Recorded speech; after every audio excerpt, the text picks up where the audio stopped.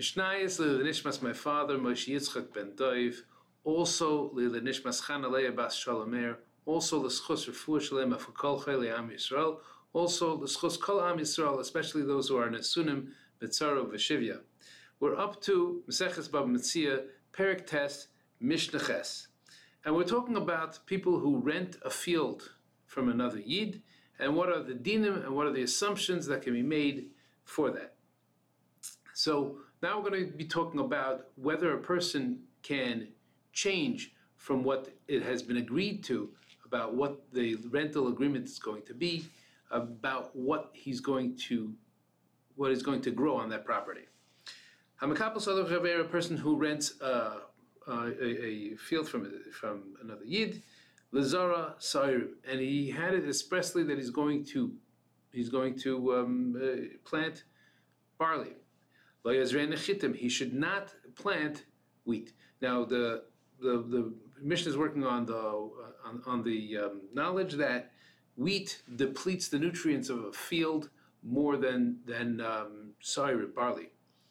Therefore, chitim, however, if he made up that he's going to grow wheat there, Yizrenu Sarim, he actually can grow barley because it uses it less. So he's being more gentle on the field, and therefore he's allowed to. Rabbi Shimon ben Gamliel says no. If you made up chitim, you have to stick to chitim, even though sa'irim is easier on the field. And the reason why is because, as the Gemara explains, that he's going by the assumption that if a person made up that he should grow chitim, it's because previous years the owner of this field also grew wheat. And the whole concept is that when a field changes from one type of produce to another type of produce, from one type of grain to another type of grain, then it depletes it more. Just the changing of it depletes it more. And therefore, if he made up wheat, he should stick with wheat, because that's probably what the owner was growing. Tevua, let's say he said he's going to grow grain, lo yizre'enu kitnis, he should not grow beans or any other kind of legumes. Kitnis, if he said if he's made up that it's going to grow, and now beans deplete the field even more than wheat do. Now, kitnis, if he made up that he's going to do beans, then Yisrael Tvu, he can grow grains, wheat.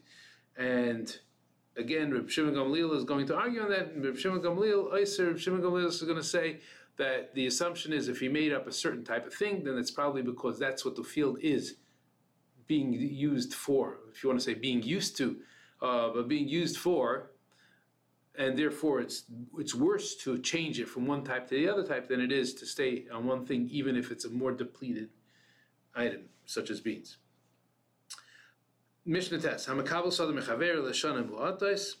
person who, now, if somebody who's renting for a short amount of years, not so many years, then he should definitely not grow there, even if they didn't make up what he's going to grow there. He didn't say he's renting it to grow this and that. He said he's renting it.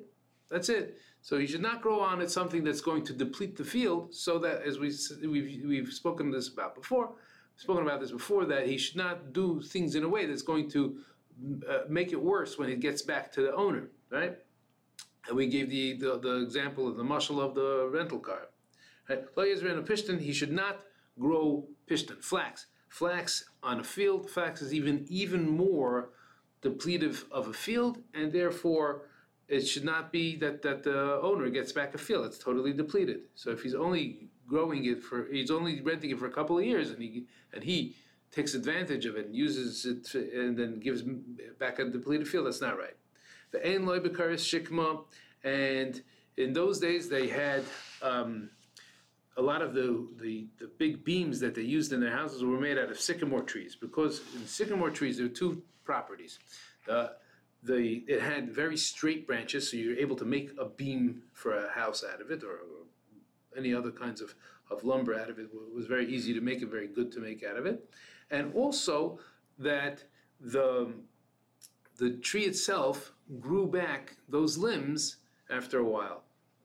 so the branches grew back. So therefore, it would be it's not ruining a tree by cutting off its a sycamore tree by cutting off its branches to make beams. So